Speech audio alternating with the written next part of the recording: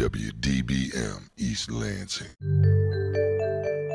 Welcome to the Sci-Files, an Impact 89 FM series focusing on student research here at Michigan State University. We're your co-hosts Chelsea Boudou and Daniel Puentes. There are many difficulties that individuals with disabilities face, especially whenever it comes to transportation. We were here to talk to Paige Quartz about her research on the reality of traveling with a disability. Paige, can you please introduce yourself for us and tell us about your research? My name is Paige Quartz. I work in a biomechanics lab on campus, and my current project is documenting the issues individuals with physical disabilities face when it comes to transportation.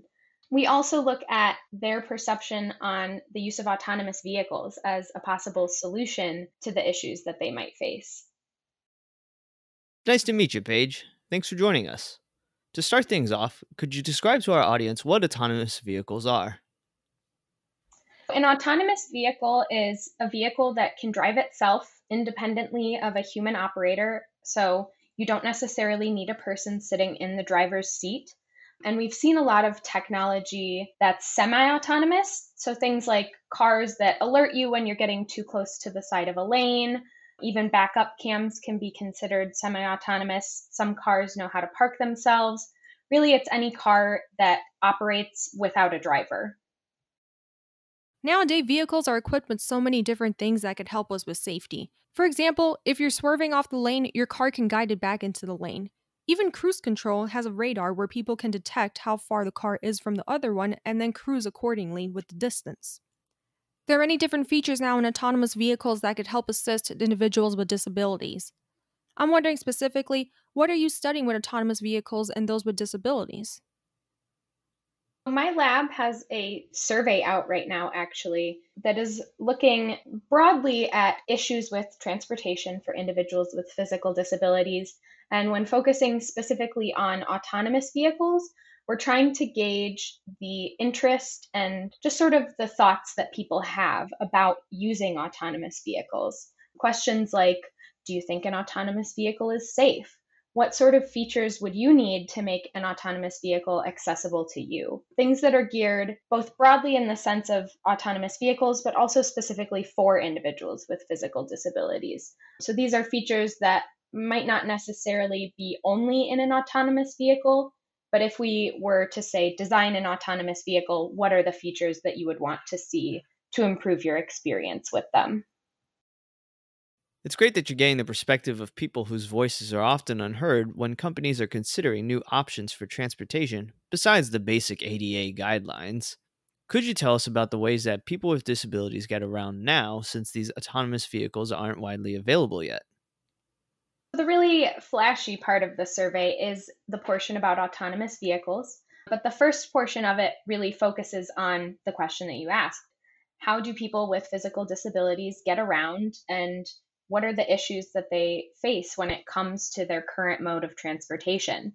So in our survey, we asked what the most common mode of transportation that they use is, and we found that 57% of the respondents said that a family or friend's vehicle was the main way that they get around, followed pretty closely by taking public transport with some sort of caregiver. And several people, did indicate that they could drive themselves, but there were issues that come along with that, such as having to have a specialized vehicle or having pain or discomfort while driving, because the default settings in the vehicle aren't very comfortable if you have a physical disability. Buying a car is a very stressful process, and cars are very expensive nowadays. I can imagine it'd be even more expensive for individuals with disabilities. When customizing a specialized vehicle for the pain and comfort settings, do dealerships do this for the individual, or do they have to go elsewhere after they purchase the vehicle?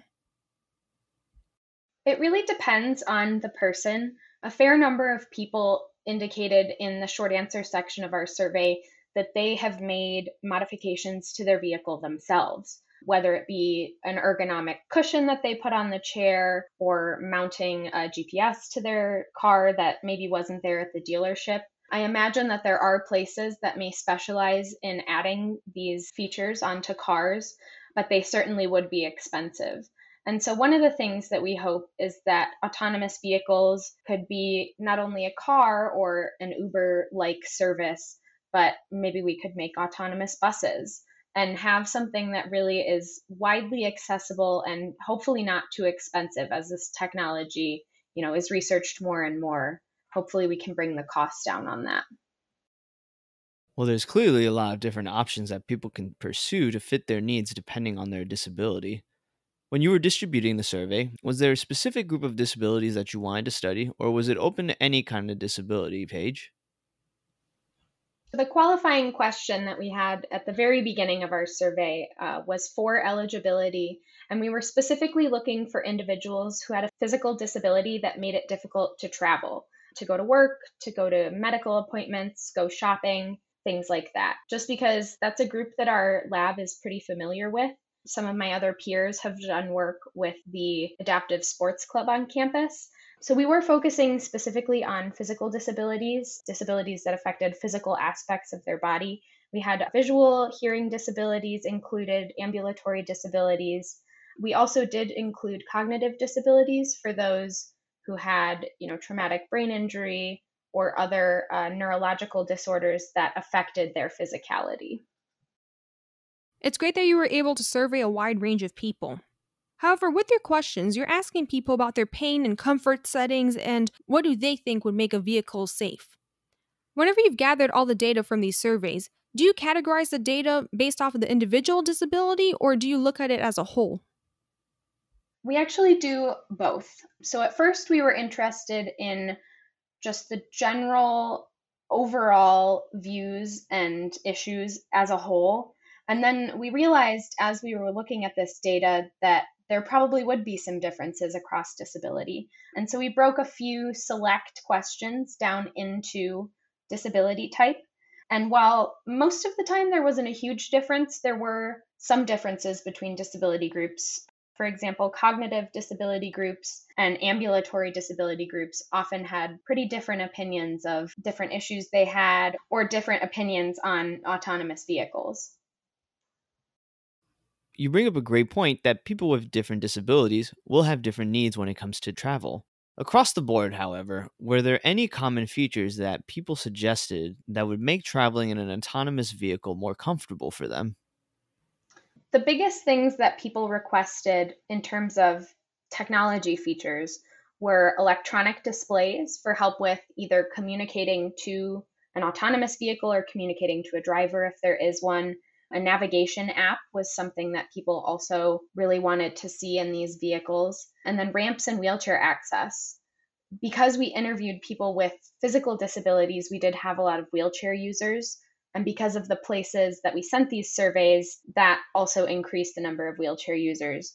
And certainly a lot of vehicles don't come pre equipped with wheelchair access. And then in terms of safety, people really wanted to see fully developed autonomous vehicle lanes, which is something that other research groups at Michigan State are working on. Essentially, a lane that can communicate back to the vehicle in hopes of improving the safety, both for the vehicle, the people in the vehicle, and pedestrians that may be outside of it. It's really cool that this is in development right now. I know this is not your particular focus area, but I'm really curious about a lane that can communicate with a vehicle. Theoretically, do you have any idea about how this works? Like, is it with Wi Fi or sensors or something? To my knowledge, what's being worked on at MSU, it would be something like a sensor, maybe Bluetooth that can connect to the car. And essentially, it would help the car in doing things like recognizing exactly where the lane is, recognizing if there's a car in the lane next to it. There's a lot of smart technology that's being developed that can communicate with all other kinds of technology. And so, way down the line, we may have autonomous vehicles that are able to communicate with each other. But the start of that, obviously, is having the lanes that they're driven in be specifically for these vehicles and be tailored to help improve the safety by giving things like lane markers. Speaking of accessibility of transport, I remember early on that you had mentioned that in your survey, you had asked the participants what do they need to make transport accessible for them. What were some of the answers that they gave you in the survey for this question? We were actually asking specifically about obstacles with transportation, with the idea that, if we can identify these obstacles, those are most likely the things that they would need to be fixed first. And so, surprisingly, actually, one of the greatest issues that people had was with the time it took to travel or the time that it took to arrange the travel, especially if you're using a paratransit service, which is almost like an Uber in that you have to schedule it and it comes directly to your location and can drop you off at a specific location. Planning a paratransit pickup or drop off can take a lot of time. And if there are other people on your route, sometimes a trip to the doctor's office that might only take 30 minutes can suddenly end up taking an hour and a half. And so that was one of the things that people really identified as a big obstacle. They also said that cost was a big issue, either due to having to schedule a bunch of private rides with Uber or Lyft or similar services, or the fact that they had to make modifications to their own vehicle. Some of our participants, almost 10%, were spending over $200 a month just on transport, including gas, modifications to their vehicle, public transportation tickets, and things like that. It is nice that they can call and schedule private rides so that they can make it to their doctor's appointments. They have different options where they can drive themselves, a family or friend can take them, or these paratransit services can provide the transportation to them. In your survey, did you ask what people perceived as the safest option for travel? We did have a question specifically about how they perceived the safety of autonomous vehicles relative to a regular car. So the question was phrased, how would you rate the safety of an autonomous vehicle as compared to a regular driven car? And so we split this up by disability type and also by age group. And surprisingly, most of our respondents said that they thought autonomous vehicles had the same safety as a regular car or were more safe than a regular car. And this is true across disability types and probably most surprisingly across age. We didn't have too many older respondents, but generally, no matter the age, people thought that autonomous vehicles were pretty safe. It's clear that you gained a comprehensive data set from this survey. I think it's also important to remind our audience that quantitative data can be pulled from these surveys to produce real world conclusions backed by robust techniques. In your case, how did you analyze the data from your survey? We looked at this data mostly descriptively, but we broke it down by percentage. Essentially, we looked at the questions we answered and figured out what percent of people had a certain answer. And then we also, as I mentioned before, broke it into age group and disability type. For example, we know that a little under 50% of people with hearing or visual disability thought that autonomous vehicles had the same safety as a regular vehicle. So we haven't done any statistical analysis on this data because we primarily wanted to get a feel for people's thoughts, people's issues with transportation, and use this more as a descriptive starting point to hopefully what will be a much more intensive research. It seems to me that you have a lot of good data that you've already analyzed. What do you plan to do now with the results that you've obtained? Are you going to share it with a company, or will you create more surveys to follow up with these participants? So this survey was actually done in collaboration with two other professors at MSU. So Dr. Cotton in the College of Communication Arts and Sciences and Dr. Kwu in the School of Planning, Design, and Construction. And so certainly part of this will be giving data to them to look at in their respective fields. We're also working towards publishing this data so that hopefully other researchers can be inspired by it. But I can imagine that down the line, we will have another survey. We may look specifically at factors like age. Typically, people who are older have higher rates of disability. Or we may go back and interview some of the participants that we already had a survey for to get more specific and personal ideas of their issues with transportation and their thoughts on some of the solutions. Collaboration is a major part of Michigan State's research enterprise. It's great that you have the opportunity to work with these faculty in different fields. In regards to your survey, was there any information that was documented that you found surprising? In our short answer section, there were actually a couple of responses that surprised me. Few in particular that stood out were people who were either waiting for public transportation or who had called some sort of taxi or rideshare service. And when the driver arrived, they refused to take them. There was one person who had a guide dog and the driver refused. There was one person who was in a wheelchair and the driver refused, simply because the drivers thought it was too difficult to deal with somebody who had an assistive device for their disability. And that was really shocking to me because I guess as part of my research, I really see all of these people as just people. And they do need some adaptive technology to help them out. But, that doesn't mean that they shouldn't be picked up on the side of the road because somebody doesn't want to take the extra few minutes that it may take to fold up their wheelchair or get a dog into the car. That's quite infuriating, Paige. You're right. All of these people are people, and they should be treated that way. I could see that people will be trying to use these different rideshare services so that they could save time instead of waiting so long to go on a paratransit service and then, like you were saying, maybe have to do a few stops along the way that they might not want to do. But unfortunately, they might not have any other choice than using these paratransit services. Did any of your questions address their experience with these paratransit services? We did have a question more generally about paratransit service, and we asked them to rate the acceptability of the paratransit service in their area. So some of it is location specific, but overall people said that their paratransit was usually acceptable. It was about 50-50 on people who said that it was rarely or only occasionally acceptable versus people who said it was usually or always acceptable. So even these services that are tailored for individuals with disabilities aren't necessarily as good as they need to be, especially in more rural areas or areas that don't have widely available public transportation. It honestly made me really upset hearing these experiences that people had just because they had a disability. What are things that people can do to advocate for the needs of people with disabilities to help improve their lives?